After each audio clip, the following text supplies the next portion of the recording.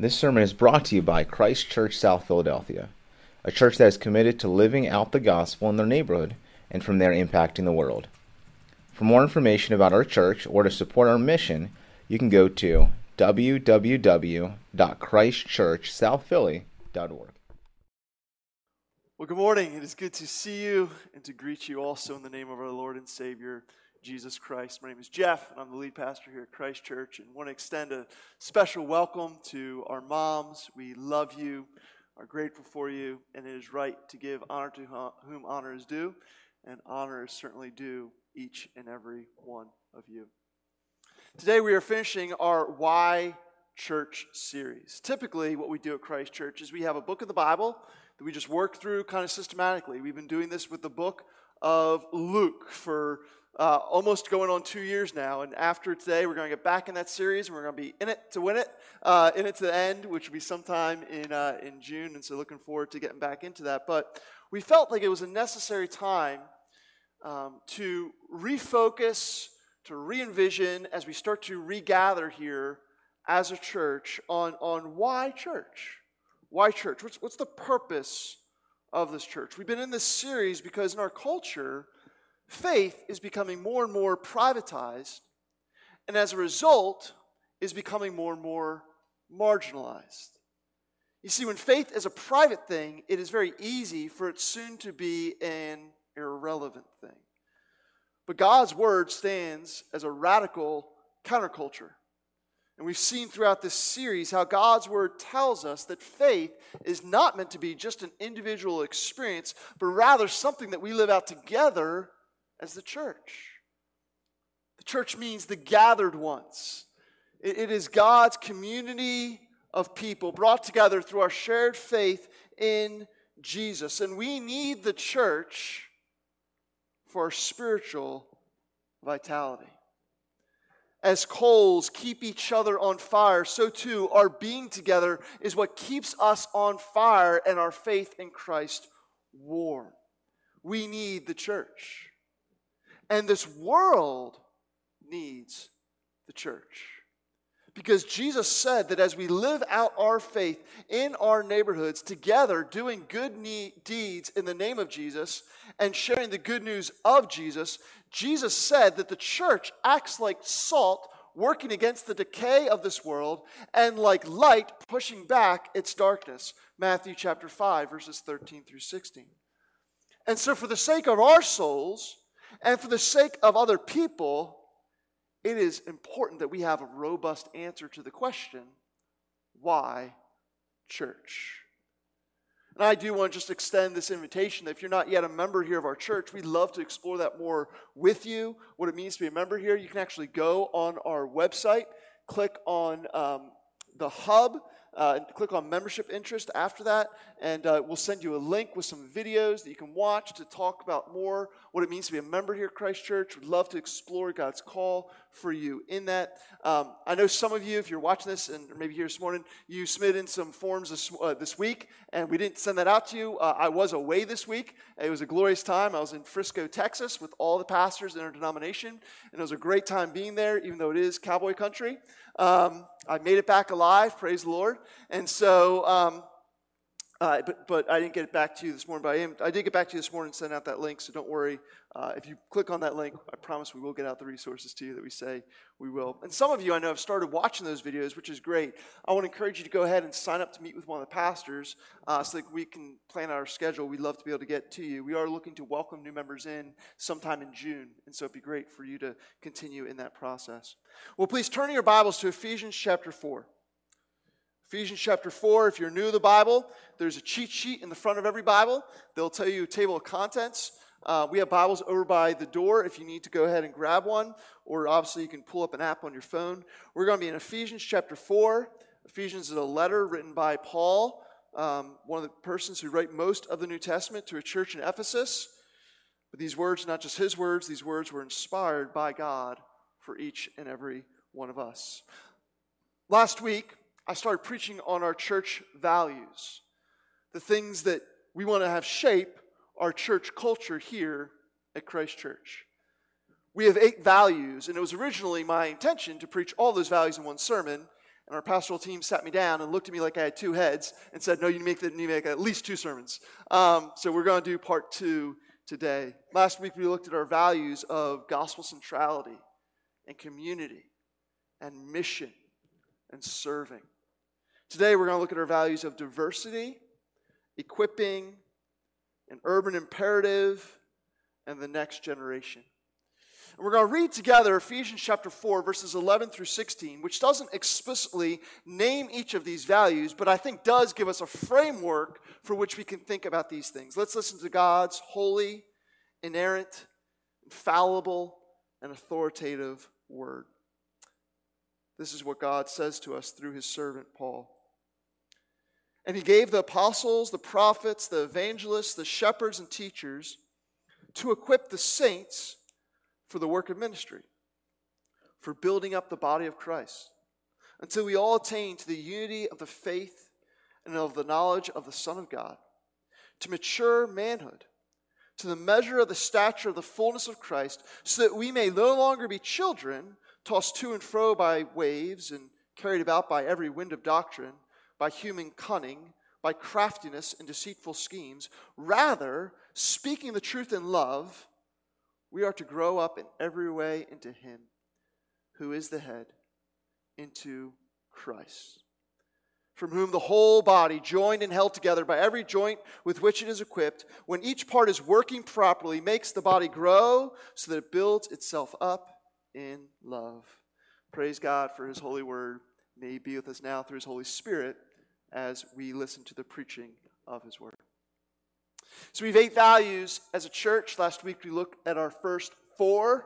Today we're going to look at our last 4. And so we're going to start today with value number 5, our value of diversity. You know, diversity is a pretty hot topic right now in our culture.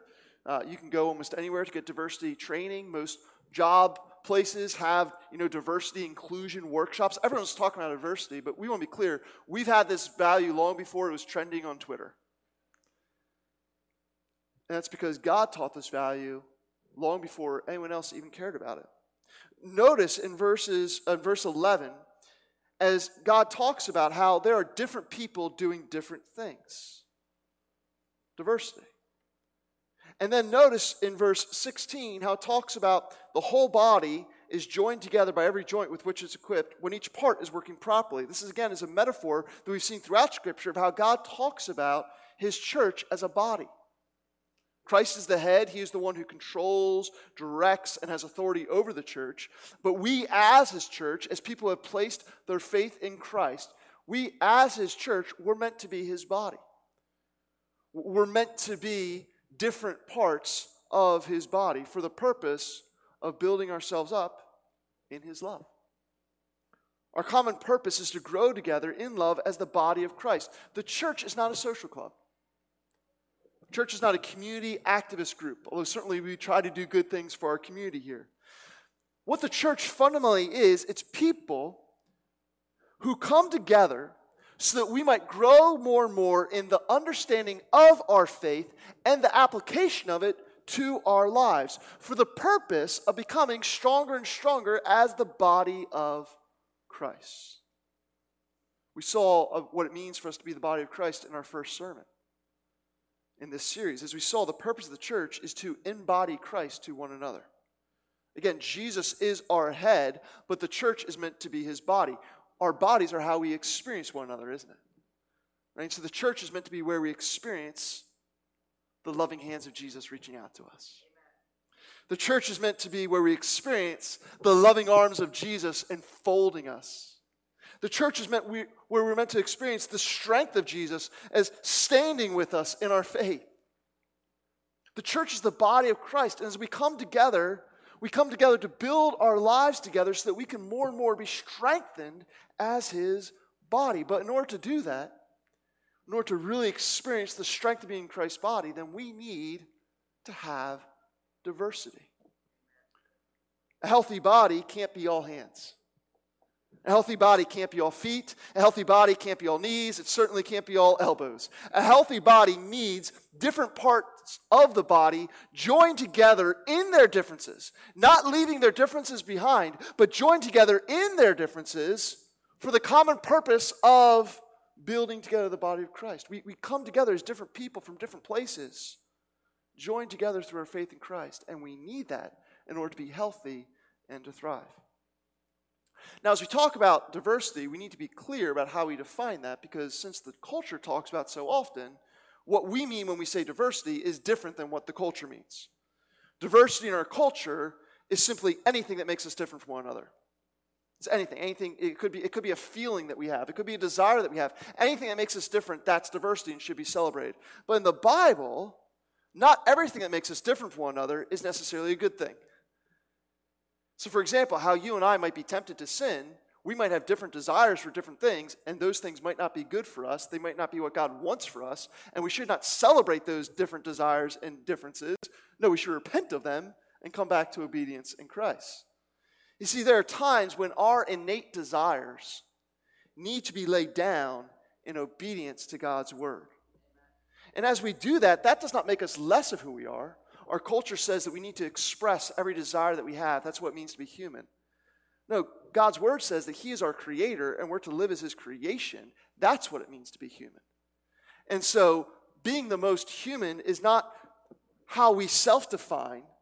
Being the most human comes from embracing our nature as God's creation and living by his good design. And part of God's good design is that he has created various kinds of diversity. And so in the very first book of the Bible, the very first chapter, Genesis chapter 1, we see God creating diversity of gender. He creates male and female. We know now through the study of biology, he has literally written that into our DNA. There's only two types of DNA in the world. There's XY and XX. There is male and female. God has created that because God wanted there to be two different genders. We see God creating diversity of age. Not everyone lives to the same age. There's diversity of generations. We see God from those two people creating all kinds of different peoples as God creates different races. Spread throughout the globe, and people who start to look different from one another. God creates that. That's his intention. God's created all kinds of diversity through how we then have different skills and different things that we're good at. Different people doing different things. And so, since God has created so many different kinds of diversity, we want to join God and look at what God has created and say, that is good. Amen. That is beautiful. This is by your intentional, wise, sovereign, and good design. We want to be a church where we have people who are very different from one another. But our differences are like a mosaic. And that when it all comes together, it is more beautiful than any one of us could ever be by ourselves. But I think we need to be honest as we talk about the value of diversity. Diversity can be really hard. Being different from one another means, guess what? We're going to have differences with each other. And those differences at times can cause tension. We won't see things the same way. We don't experience life the same way. Weren't there so many things just in the year 2020 where we're like, how on earth is that your perspective on that issue? That can cause tension, can't it? And we have two options to deal with that tension. Option one is we can cease to relieve that tension by going and joining a group of people who think exactly like we do. We can stay in our social media algorithms that just feed back all the stuff that we already think, and we become captivated by our own echo chamber of our opinions. We can have groupthink, or we can embrace that tension as a necessary and healthy part of how God intends us to live together. And there's actually a balance that we need to have as our different perspectives bring us together to find unity in God's word. In other words, what we can do is we can either run from the challenge of diversity, or we can apply the sermon we heard from Pastor Matt and allow the gospel to empower us to maintain our unity despite our differences. We heard about the gospel last week. We heard how in 1 Corinthians 15 it summarizes what the gospel, what the good news, it's what the word gospel means, what that is. It is the five fingers, right? Christ died for our sins. And he was raised, so we make a fist to denote his power. Christ. God sent Jesus to be the Christ. Christ means anointed one. Jesus came for a purpose. God the Father sent Jesus to be the Christ, and Jesus came empowered by the Holy Spirit as the Christ. We worship a God who is one God, but this God exists in three persons, Father, Son, and Holy Spirit. Father sent Jesus to be the Christ. Jesus is the Christ. The Holy Spirit empowers Jesus to be the Christ. Christ came for a purpose. He came to die. Christ died. Jesus did not just happen to find himself on a cross. No, he was born in that manger in Bethlehem so that he could go to the hill on Calvary, die, what? For our sins.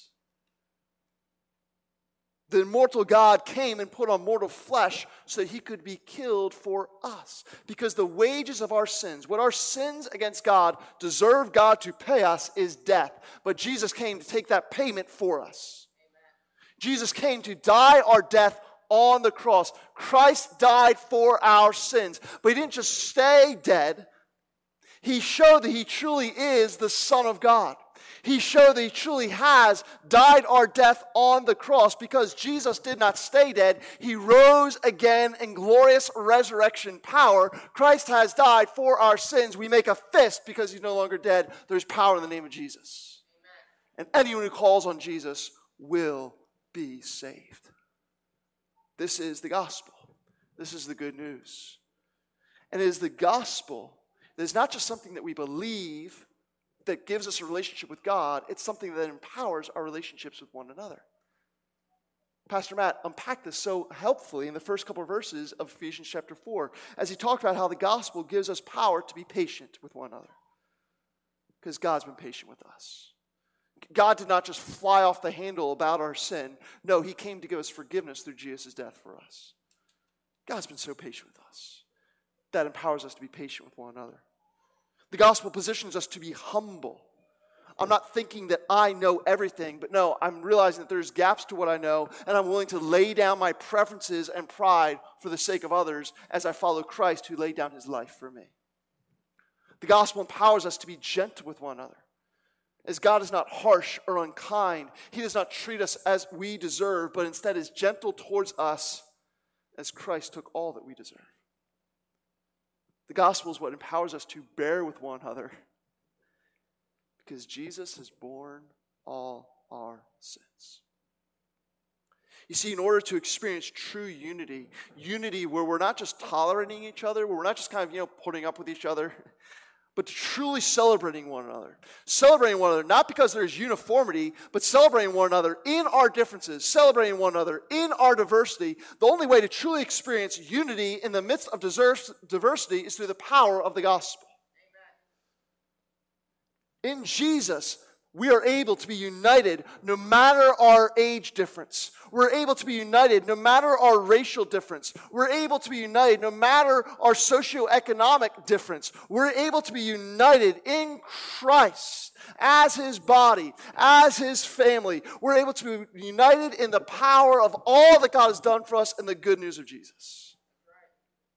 And so this is ultimately why we value diversity as a church. We don't do it because it's like a hot thing to do. We do it because our diversity, coming together with all of our differences and not leaving them at the door, but bringing them into this place, coming together in all our differences, but singing with one voice about the Savior who saves us all, this makes much of Jesus.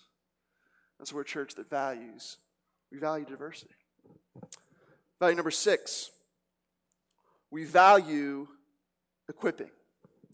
In verses 11 through 12, we see that God gave leaders to the church not to be professionals that people pay to come and watch do their things. But watch, it says God gave leaders to the church in verse 12 to equip the saints for the work of ministry.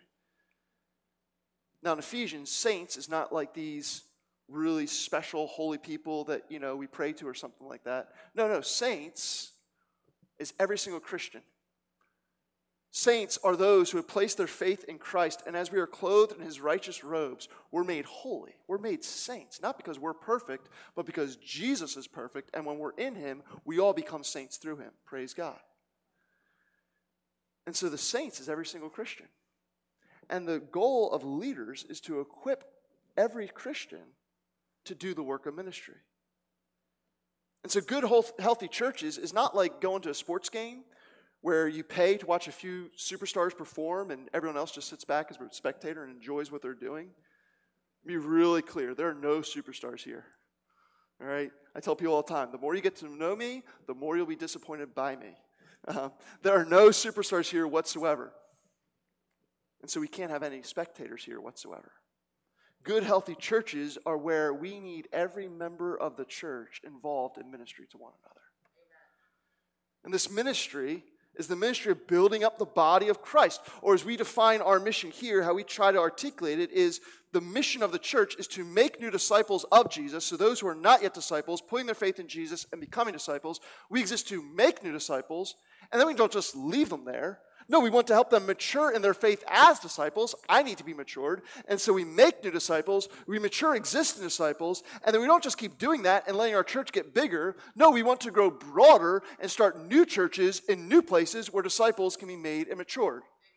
We exist to make, mature, and multiply disciples of Jesus Christ through the power of the Holy Spirit for the glory of God. This is the mission of the church. And this mission is too important. It is too large to be entrusted to any one person. Let's just be really clear. If the church's ministry were capped at me, we'd be a pretty pathetic church. God wants us to do something that is bigger than any one of us by doing something that's possible only through all of us.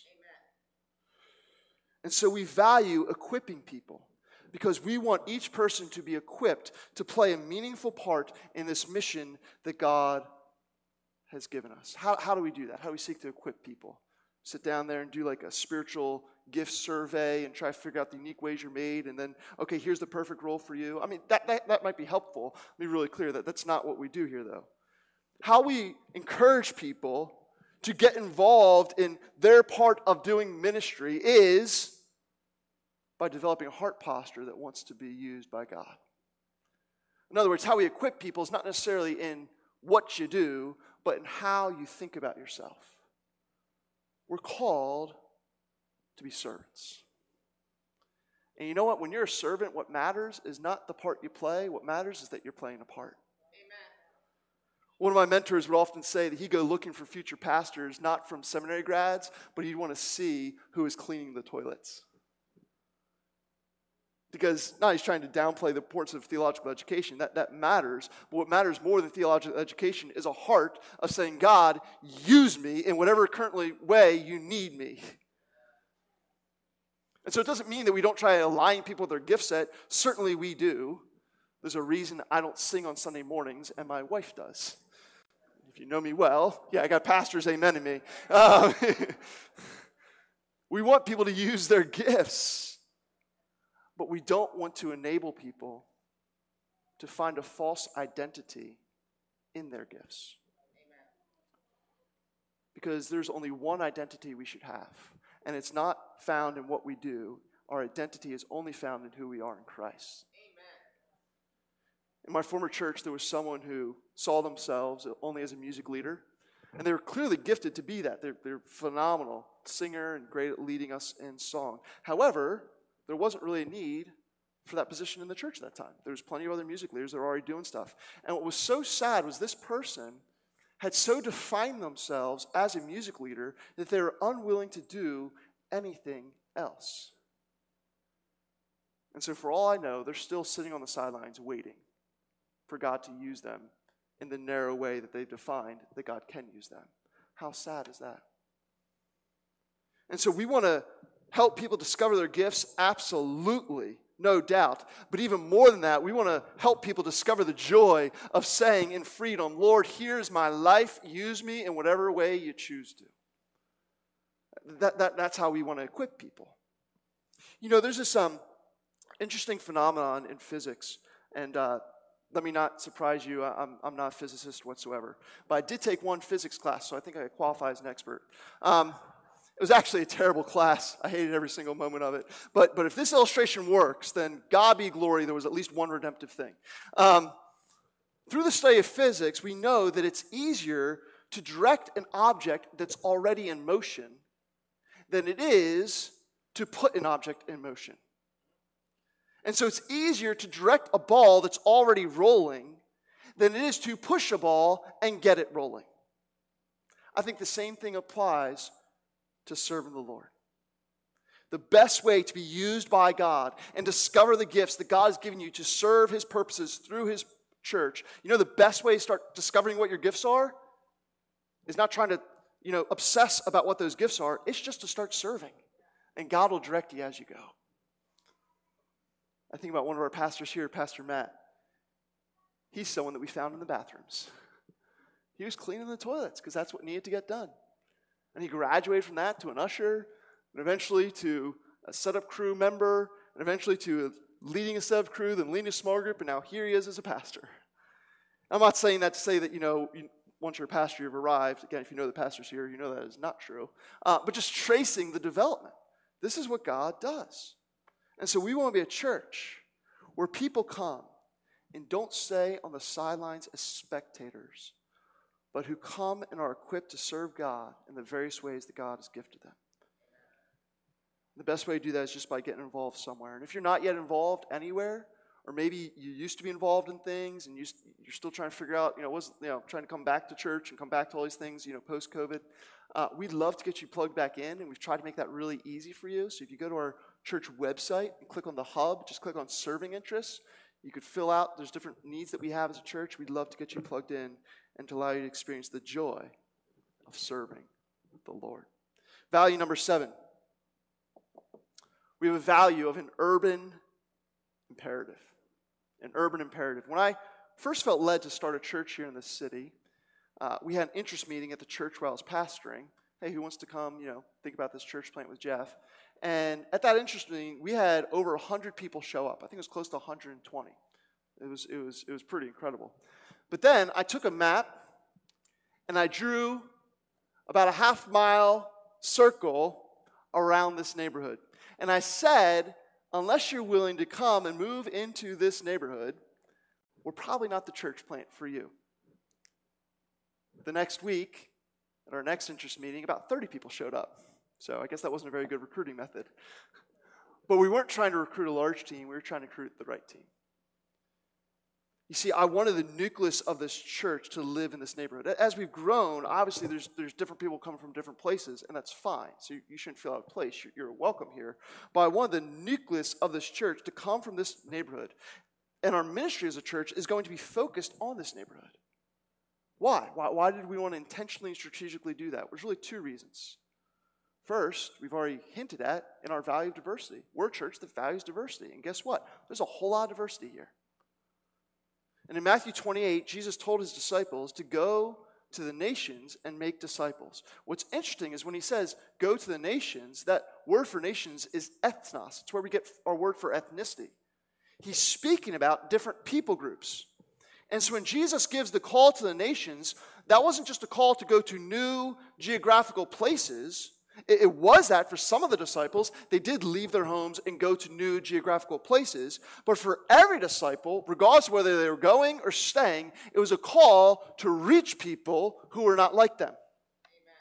It was a call to reach across ethnic groups, to reach across people groups, to be diverse so that the gospel could get out to all kinds of different people.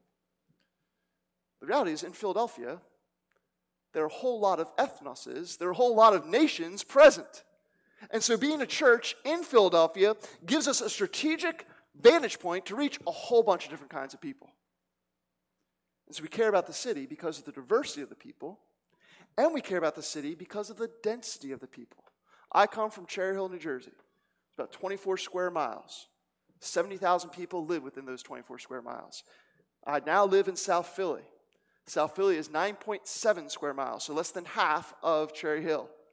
And in these 9.7 square miles, there are over 150,000 people here, so more than double. You follow the math? Less than half the size, more than double the people. It's a pretty dense area. There's a lot of people here. And so there's a lot of love for God here. Pastor Tim Keller is a pastor in New York. He said this kind of, I think, half joking. But he says the country has more trees than people. The city has more people than trees. Because God loves people more than he loves trees, he must love the city more than he loves the country. Now, obviously, God loves everyone everywhere. But the point is well taken. That God must really care about the city because God does care about people. And there are a whole lot of people in this place. It's interesting as you read the New Testament and you see Paul's missionary journeys, the places where he'd go to start new churches. It's like a who's who of the biggest cities of the ancient world. And historical sociologists have noted that this is probably one of the things that led to the rapid expansion of Christianity. It was the fact that it was strategically started in diverse and dense areas.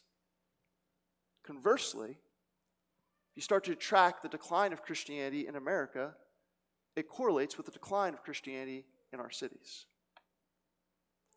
And so as a church, we are unapologetic in our belief that there is an urban imperative, a pressing need for churches to be in cities, and for us, that city is Philadelphia. Now, I want to be clear, again, I'm from the burbs. My family is still living out there, giving their lives to serving Jesus on mission in a suburban church, and I praise God for that. We need the gospel in every square inch of the world. And so we need good churches in the burbs. Praise be to God. So I'm not saying that every Christian must be in the city. But I am holding out this need. There do need to be more Christians in the city. Now, I know that, again, we have people who come to Christ Church now from outside the city. I want to be clear, you are welcome here. And not only are you welcome here, but I'll be honest, we need as much help as we can get. You're needed here. And so we're grateful that you would come into the city and join us on mission in this place. But we want to be clear, this place is our mission. We want to be clear that our focus is here. Because we believe that if we can have impact here, it'll be strategic in maximizing our impact for the kingdom of God. We believe that the mission of God calls for Christians to understand there's an urban imperative for his church. And all this takes us to our final value. As we've talked about all these different values, the reality is we don't want these values to just be for us.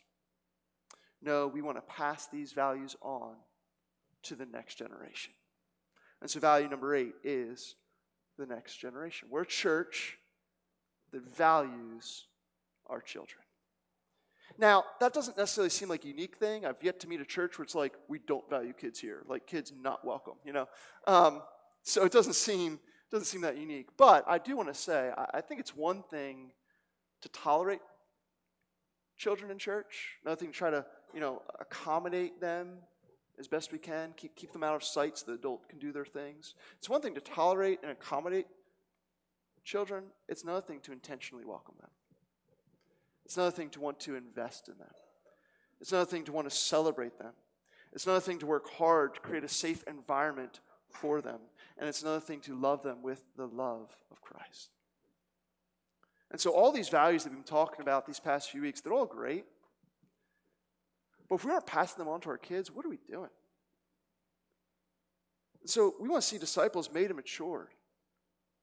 And I want to be clear that there are no people that we should be more passionate about seeing made and matured as disciples of Jesus than our kids.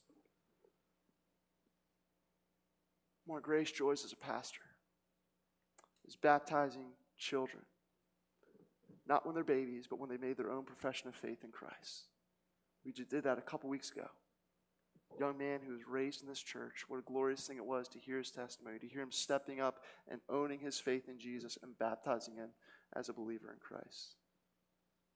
I had a hard time holding it together that morning because this is what we want to be about. We want to be about the next generation. Our children are our most important mission field.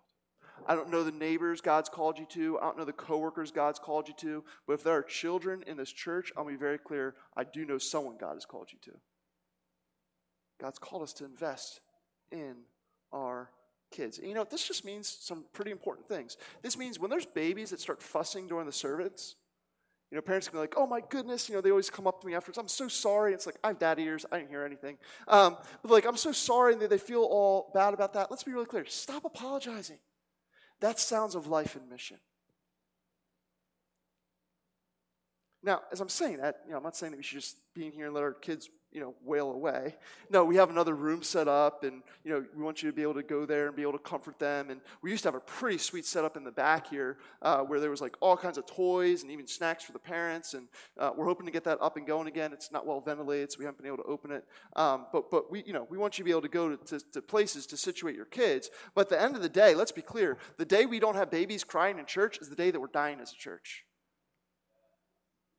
We want to be a church that's a great place to bring kids. This is why we keep asking, and you'll hear me ask for help with our children's ministry. Why are we doing that? Because we're not babysitting kids in there.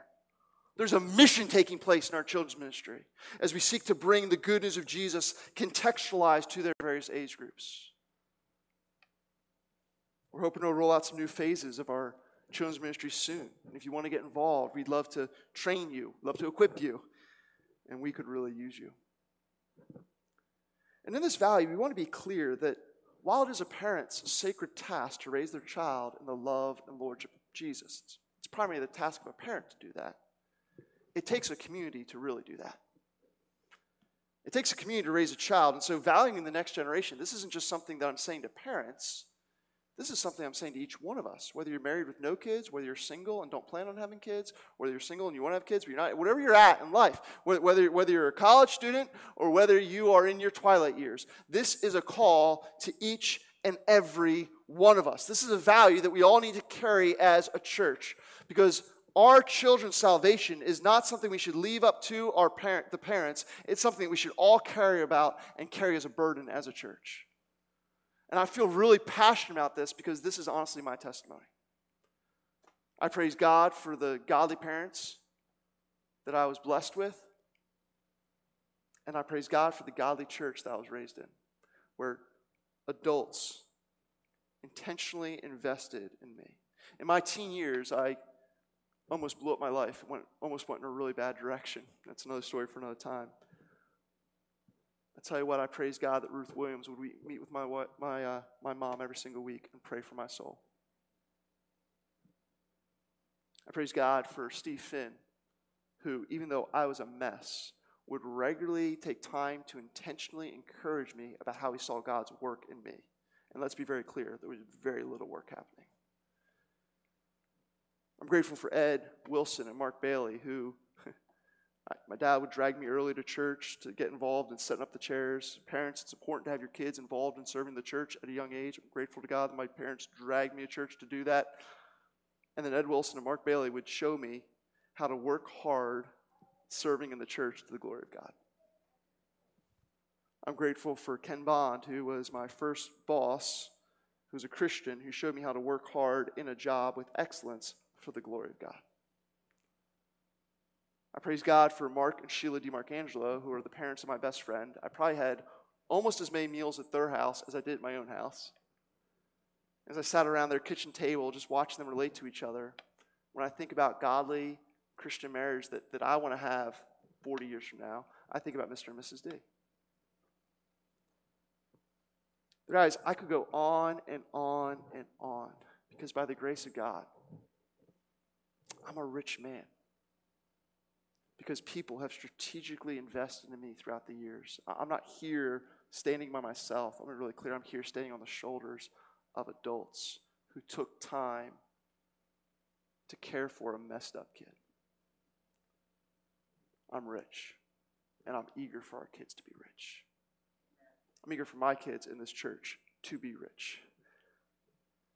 And so valuing the next generation means that we are to have a culture of kids in our church, not just being part of our nuclear families, but our whole church seeing them as part of our collective family. And so we pray for our children. We make time for our children. We take time to teach our children. We take time to correct our children lovingly and kindly. This is an open invitation. I need your help to correct my kids sometimes, especially when they're running out into the street. Feel free to say no and stop them. I just pray that the culture of Christ Church is that we be a great place to raise a family. Not because we have these flashy programs that are going to keep your kids entertained. It's actually interesting. If you look at the stats of people who made a profession of faith at a young age and then stay Christians like post-college after that, you know what makes the difference? It's not the youth program. It's not even the children's program. What makes a difference is, did they have adults in their life that cared about them? I'm grateful for what God does through our youth programs. I'm grateful for what God does through our children's programs. But ultimately, what's going to help us pass on our faith to the next generation is not just having programs, but having people involved in our children's lives. This is something we all should care about. And so may we as a church own the responsibility, each one of us, regardless of our season of life, may each one of us own a responsibility to pass the faith on to the next generation. As we bring this series to a close, try to finish answering this question, why church? The reality is there's a whole lot more that could be said. And even the things that we've said already, like each of these values, the pastors maybe split it up into 2 sermons. I could have split this up into 8 sermons on each value. And the reality is each of those 8 sermons could be a series unto themselves. We could keep talking about these things endlessly. There's so much more that can be said. So we're not talking about why church. We're not trying to answer this exhaustively, but we are trying to answer it faithfully, because at the heart of it, as much as there can be said about the church, and you could just talk about it forever, as much as could be said about the church, it really does all boil down to one simple thing. Why church? Because of the gospel. Amen. Why church? Because the gospel calls us out of our individualism to be a community of faith in Christ. Why church? Because the gospel calls us to be members of Christ's body. Why church? Because the gospel calls us to maintain our unity in Christ. Why church? Because the gospel gives us these things to value as a way to honor Christ. In other words, why church? We say it right in our church's name. Why church? Because we are Christ Church. And all that we do, all of who we are, is for the praise, honor, and glory of Christ. That's why church. Let's bow our heads in prayer.